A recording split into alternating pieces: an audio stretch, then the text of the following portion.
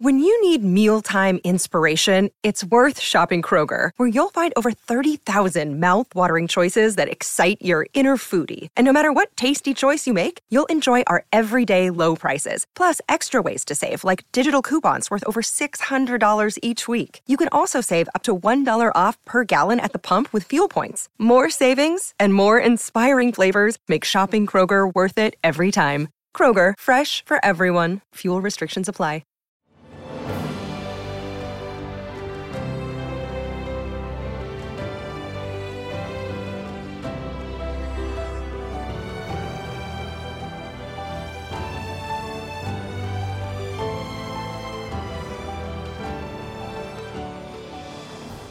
Welcome to the newest episode of Beyond the Fame with Jason Fraley. I'm your host, Jason Fraley, picking the brains of the top filmmakers, musicians, and artists of our time. Toad the Wet Sprocket frontman Glenn Phillips rocks Union Stage in Washington, D.C. next Wednesday, January 18th. We spoke about the band's biggest hits, from Walk on the Ocean to All I Want to Good Intentions, as well as his favorite solo records. Glenn Phillips, hey, thanks for joining us on WTOP. Jason, yeah, my pleasure. Happy to be here.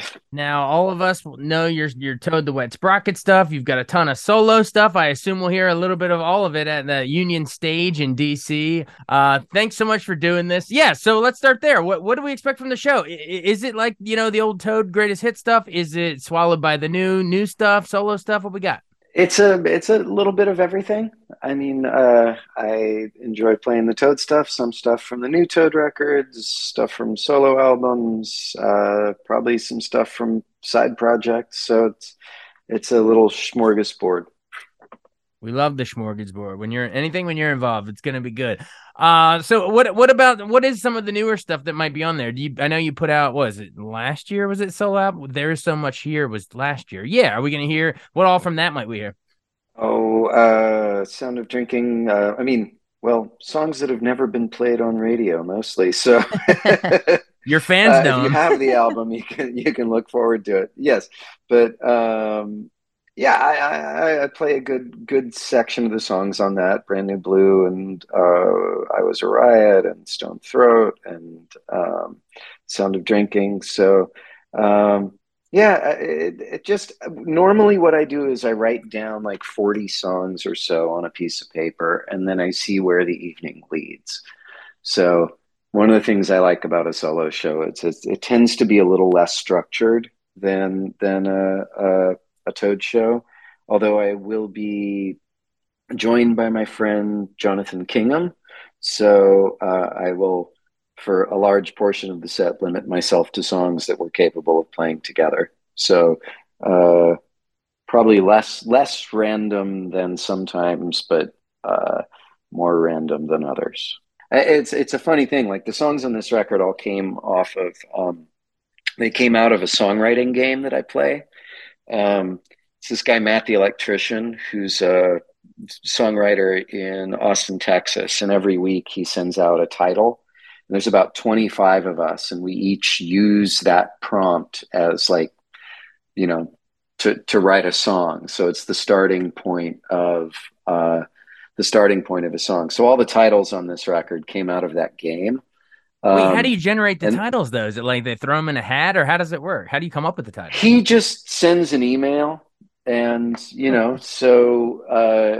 every title on this record. So it's I Was a Riot, Call the Moondust, that they Brand New Blue. They all just came to me, and then I'm like, okay, I got to write a song, and you get I've written a lot of those over the years, and decided to throw some together. A lot of these were kind of from the lockdown period, but the funny thing for me was kind of assembling them and then realizing that I'd turned a corner, like kind of retroactively. I hadn't been writing towards a solo album. I'd just been playing this game here and there. And I looked at all these songs and I was like, I think I'm like okay again, which is great because it won't. I'm sure something catastrophic will, in Santa Barbara, we just had catastrophic flooding yesterday. I mean, things always happen, but it was really great to look at this batch of songs and realize like, oh, I've been writing like love songs and songs about just I don't know, noticing life as opposed to like trying to peel into the core of the experience of grief, which is also extremely useful. But it's good to get a break every once in a while. Definitely, definitely. Well, all the best out with the flooding and everything going on now too. That's got to be a wild time. It's Well, bizarre because it's 5 years to the day of the debris flows that like kind of wrecked either side of my old neighborhood, and like it's bizarre. And I think of all the people, especially in Montecito, who um, had to evacuate, 5 years to the day, where it's just kind of crazy. wow, yeah, totally. And that's home to you. So whenever I have someone on, I love to sort of move chronologically after the opening spiel about the current gig. I'd love to hear sort of how you got into it. So I know you're born in Santa Barbara in California in like 1970. And then Mhm. you formed Toad the Wet Sprocket in like 86. How did that formation come about? I'm sure a story you've said many times, but let's have it for posterity here on WTOP. Oh, we were all theater nerds. We were all in choir. We were all in high school theater, and we were what plays did we meet in? We did Oklahoma, and we did Thornton Wilder's classic Our Town. Of course. So Every high school um, does that, right? you got to do Our Town. It saves a lot on sets. It's really easy for the tech crew to handle. Yeah. Just throw some ladders up there and you're good.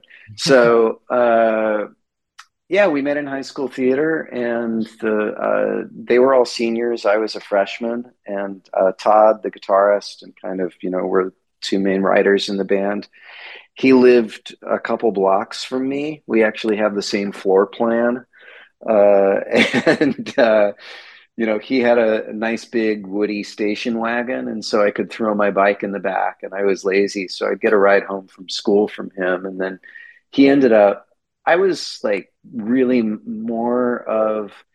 I was at the time really into like Ozzy and Rush, and he was really into Husker Du and the Replacements, and he kind of changed my musical course, and we started writing songs together. And it was just a high school band that somehow stayed together. What was the big hit in high school? Like, what was the one at high school dances that you actually played? What was that doing that thing you do for you guys? Oh, we didn't really have one. I mean, here's the weird thing about us. We learned a couple of covers. We got to play a couple of covers, but we were much more like, shoegaze before it was a thing. And so the place we played the most was this place called Pat's Grass Shack. And the guy who ran it, Larry, he was really not a fan of ASCAP and BMI, the Performance Rights Associations. So, like, if you play covers in a club, that club has to pay a monthly fee, Right. so that the songwriters and the publishers get paid for the music being played. And he thought that was asinine. So he wasn't like a fan of local music, but just because he was a cheap bastard, he made it into like an originals only club. And so like he would pull the plug if you played Happy Birthday. So No royalties here. no royalties there. So we ended up like learning to write. I mean, it was like the closest club to where we lived. And so we ended up like having, I don't know, like we were an all originals band kind of from the very beginning. And that was just kind of the start of it. Like we had to write, so we did write. And I think a lot of other bands, when they're like getting their start, like you learn everyone else's material, and we we just wrote our own songs because we had to. I love it. Well, it paid off for sure because you had all those great songs for those first few albums there. But real quick, I want to get into some of them. But how did the name come about? Was it like a Monty Python sketch or something? Yeah, it's a sketch called Rock Notes. That's like a fake like MTV News style um you know, I don't know, and like rock news show, and it's Right. just this series of like ridiculous band names, totally nonsensical band names. Band names like Poached Herring and a White Wine Sauce, and Toad the Wet Sprocket was one of them. And we had a gig, but we didn't have a name. And Dean, our bass player, really was like, "Let's call it Toad the Wet Sprocket. It would be hilarious. I just want to see it in print once."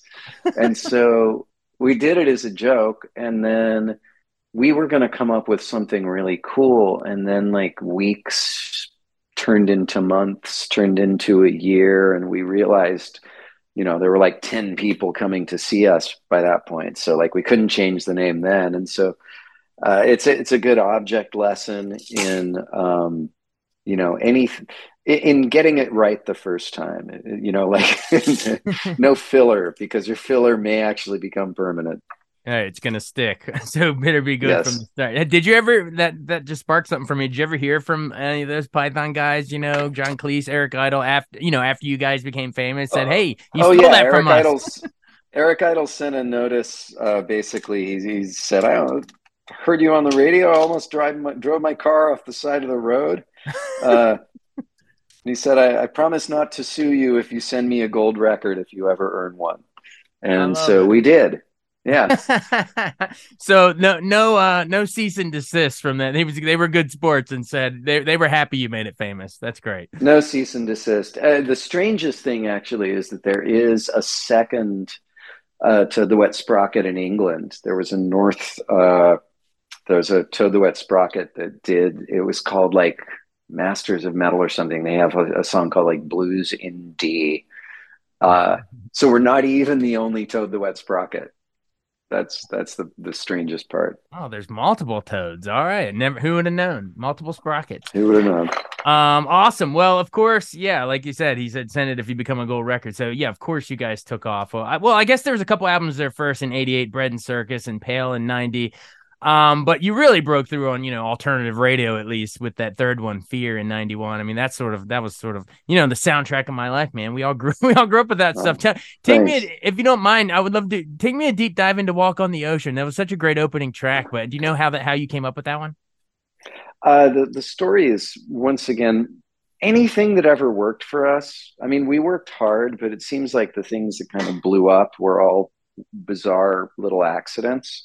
Uh, I mean, that song, Todd wrote the music for it, and we were at our practice place and we were recording a little demo of it, and didn't have any lyrics. And Todd's like, "I just write something quick because, like, I don't know, like, let's get it done for the day." And so I had just gone on a trip up to the San Juan Islands in Washington State, and hung out with a bunch of hippies at this place called Doe Bay on Orcas Island, where there's these like great kind of natural hot springs.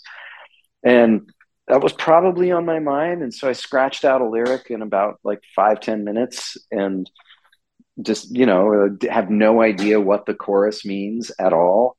And and then recorded a quick vocal. And then when it came time to record it, I was going to do like a non-dummy lyric, and just nothing ever really happened. I like couldn't make anything else work, and everybody thought it felt good, so we just went with it. So yeah, people always want to know what it's about, and there's persistent rumors. There's a rumor that it was about like a Young Life camp, but A what I camp? I went to Camp Young Life. Oh, okay. It's like a Christian summer camp, youth group thing. I went to Camp Young Judea, so it probably wasn't about that, Probably but wasn't that. probably wasn't that. But whatever people need. Right? Art is subjective. People take it and run with it in whatever direction they want. Well, cool. Which is Well, great. And honestly, I mean, one of the things about writing songs that I love is I've had people for the same song approach me and be like, "That song's about coming out of the closet, isn't it?" And then another person saying like, "That song's the same song. Like, you're a Christian, aren't you?" And it's like, wow, like neither are my personal experience. And it like really overjoys me to have like have people, I don't know, have such a variety of interpretation. I think that's the beauty of music.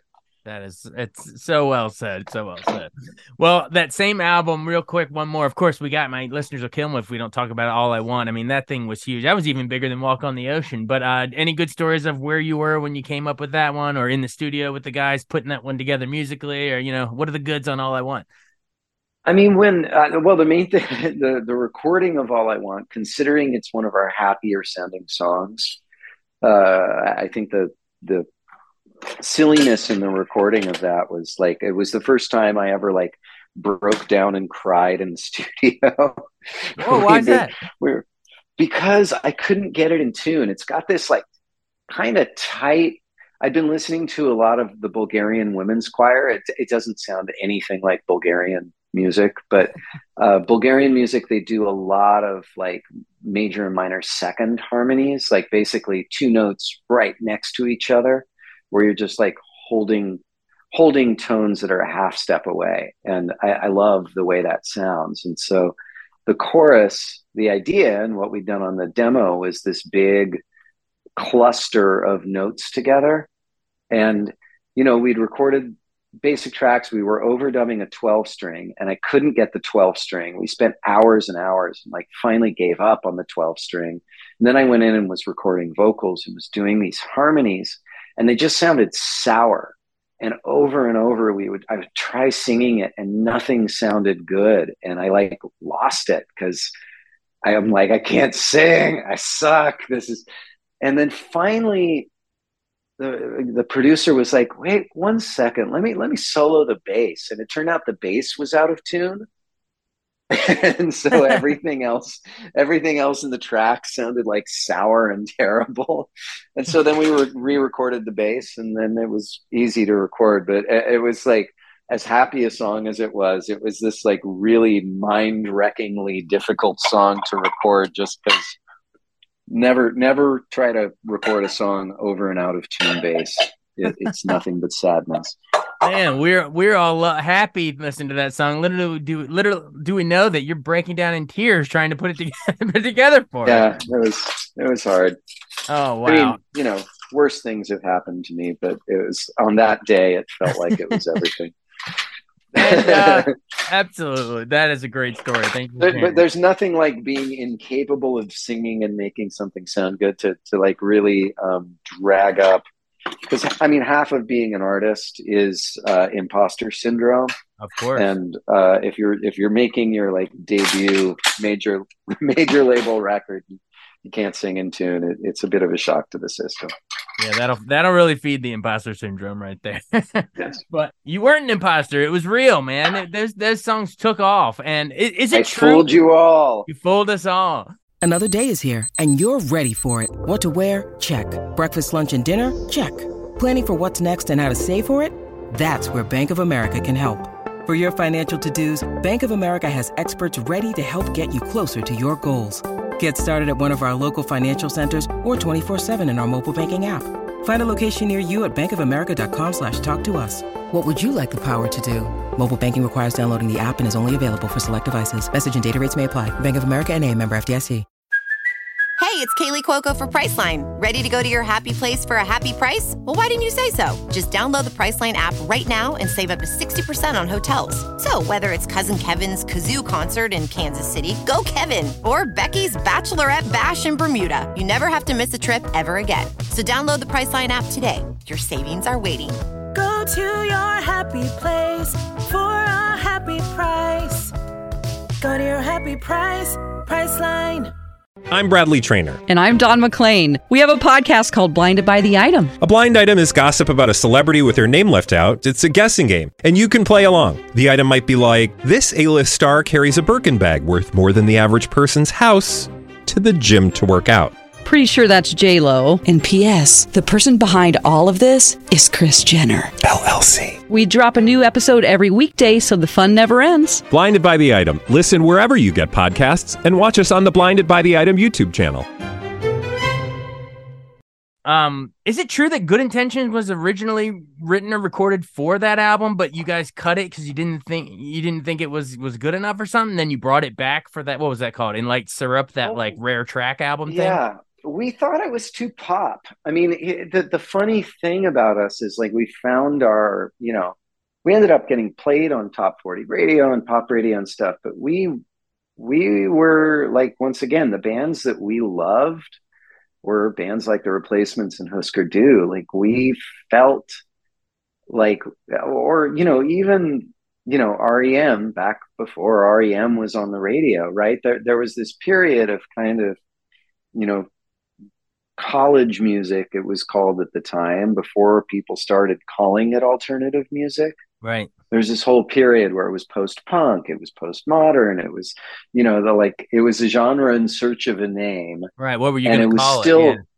And it was still mostly on college radio, although there was like 120 minutes right at night on MTV back when they still played music, and we felt like we were out of that world, and so we didn't want to be a pop band. And when we,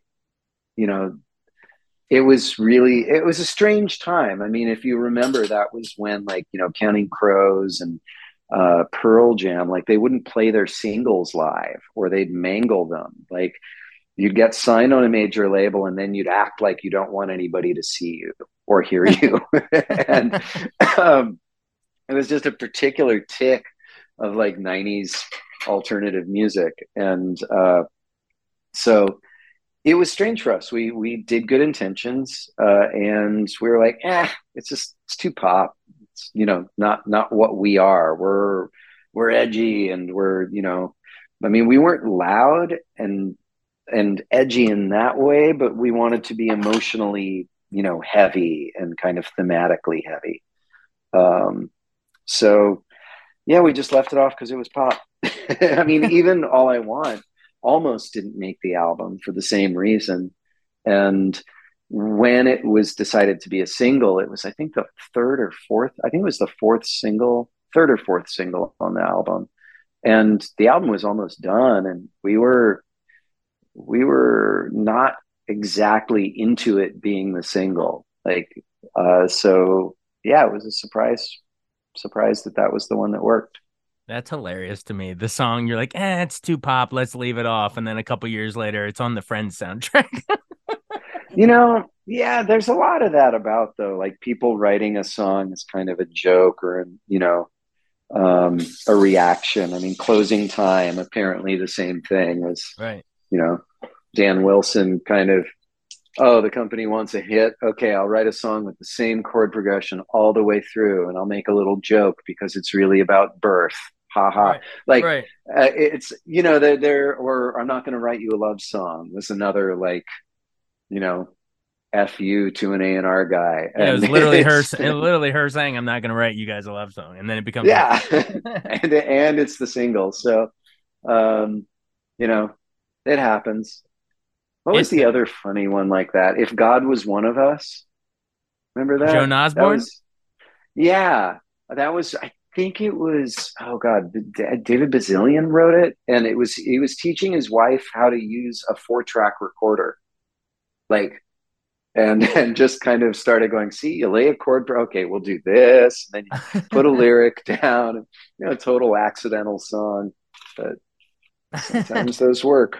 That reminds me, we interviewed, Brian McKnight, and he said he wrote that song about Back at One, You're Like a Dream Come True. And he said he was just putting together his like TV entertainment set and was going through the instructions. It said 1, repeat steps 1, 2, 3. It's funny how the inspiration's everywhere, right in front of you. Exactly. But I'm sure, did you ever hear from the Friends folks, the cast, or anyone saying, hey, we boosted your sales, or vice versa? No. I think I ran into Courtney Cox once at some event and said, "Oh, you were in our video," and she had no idea who I was, and she was like, "What? Who are you?" And apparently, yeah, but that's about it. Well, it was an amazing song. I love at the end when it kicks in, the clench my fist and close my eyes. You know how you always kick it up a notch in the end there. That's my favorite part of Yeah, the song. that's All right. Well, we could literally go through all the albums, but give me at least one off. What was the next Something's Always Wrong and Fall Down were off of that fourth album. How do you even say it? Dulcinea? Dulcinea. Dulcinea. Ah, damn, I almost had it. How did you come up with Fall Down? Oh, I can't even remember. Fall Down was another one that was Todd's music. Fall Down was an older song. I think we wrote that actually before the Fear album came out, but it didn't make that album. So yeah, super old one. There's so many old ones. Well, let's bring it a little more into your solo stuff because I know, Toad the Wet. I mean, you had Coil, which was the fifth album, and Come Down and some other hits, but then you guys took like a long hiatus. I know you would eventually get back together with New Constellation and Starting Now, but for a while there, the band broke up. What caused the breakup, or what made you want to go off and do some solo stuff? I think we just reached that point. We'd started young. And I mean, looking back on it, I wish that some people in our camp had sat us down and said, get a mediator, get into counseling as a group, and go do some other stuff and come back in a couple of years. Like you only get one chance at this. But I think at the time we were a little bit entitled. Because this was the only thing we'd ever done and it worked. So we thought, oh, that's how life works. It turns out it doesn't, except in rare instances. I mean, more than that, we were just highly dysfunctional and needed to get away from each other. And we had tried to make an album after Coil and we just couldn't work together. And so, needed to go do other things. And I think we were overconfident in our ability to just pick up and move on and do something else. And, but learned a lot really quick after we did that. Absolutely. Well, you had plenty of time to learn. I mean, you rattled off what 10 solo albums? Is that what you're up to right now? I think so. I got to count it. Yeah, something like that. Somewhere around that. Something I mean, like between that and then there's the, Works Progress Administration and Mutual Admiration Society, Remote Treat Children, Plover. I think that's all the side projects. I've done a lot of stuff. Nobody's heard any of it, but I've had a lot of fun. A lot of them are independent labels and stuff, but it's still really cool. Well, you know what? While you're on here, before you run, if our listeners, who maybe know the Toad the Wet Sprocket stuff, but want to do a deeper dive into your solo stuff, which album or two would you want to pluck out and say, hey, maybe start here to get a vibe of my solo sound? Like, do you have, a suggestion on where they should start? I would say the last two albums. I mean, There's So Much Here is the newest album, and it's a more like, There's So Much Here and Winter Pays for Summer are probably the two most produced albums. I did a lot of records that were kind of deliberately more naked sounding just because I tour solo acoustic. And on the new album, you don't tour naked though. Under my clothes, naked. I am. Under my clothes, I am. It just sounds naked. But the new album, I decided to just have fun instead of making it smaller. So I really enjoy the sound and the kind of extravagance of There's So Much Here. And then I think the album before that, Swallowed by the New, is probably thematically my favorite one. I mean, it was written kind of post-divorce, and it's an album about just grief and what happens when things you love change. And I went into, it was a time when my nest was emptying, my kids were moving out. Like, it was the biggest change I'd ever had. And instead of writing like a breakup album, because usually it's very relational, like, how could you break my heart? You're so mean. And this was much more about just what it means to love things that change or go away. And that applies, to, the death of a loved one, to divorce, to losing a home, to having your kids grow up, to illness. And I feel like that's the record that I've had the most like letters about, where it's just meant something to people when they're going through a big change. But the new record is a lot of fun, and it's a little more on the hopeful tip. And, a lot of it was about being in lockdown, and, the title track, well, it's called Sound of Drinking Water, but there is so much here is what it says on the chorus. And just that, from going for a life where I've always been able to kind of leap from peak experience to peak experience, I get to go and travel places, and I've tended to want to, run off and, do things and, travel and push my edges. And during lockdown, I got my edges pushed by being in one place, and moved in with my fiance, and had to just learn how to appreciate subtle changes instead of always moving from peak experience to peak experience. And so it's just, it's about being mindful, noticing the little things.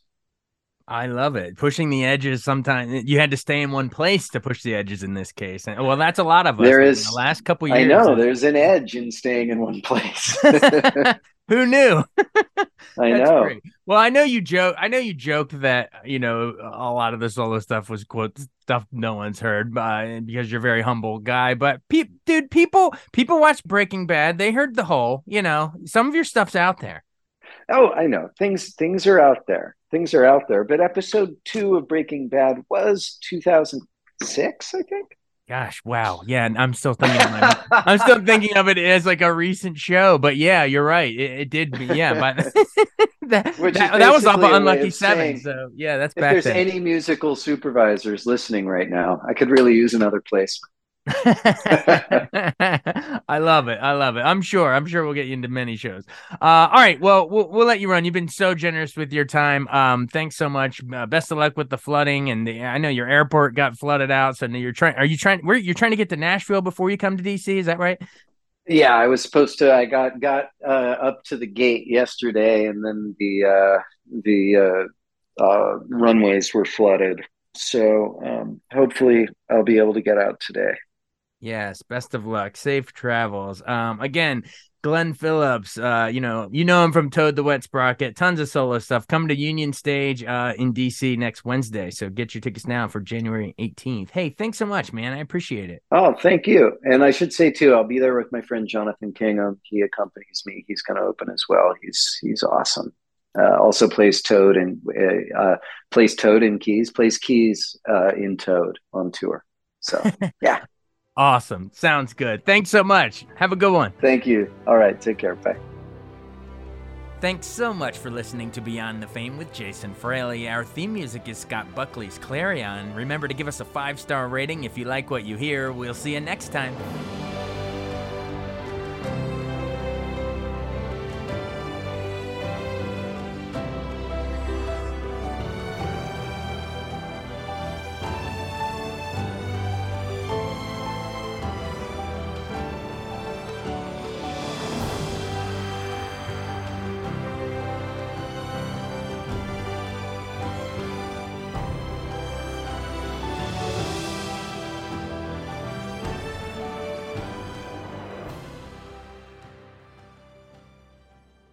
I wanted to take a second to tell you about an app I really enjoy. Living in the DC area is great, and Podcast DC gathers all of the local shows that I like all in one local app. Health, sports, local news, politics, and so much more. Podcast DC is the new local app with hundreds of DC area podcasts to choose from. I can earn exciting rewards just for listening and share the podcasts I love instantly. Available in the App Store or in Google Play, listen local with Podcast DC.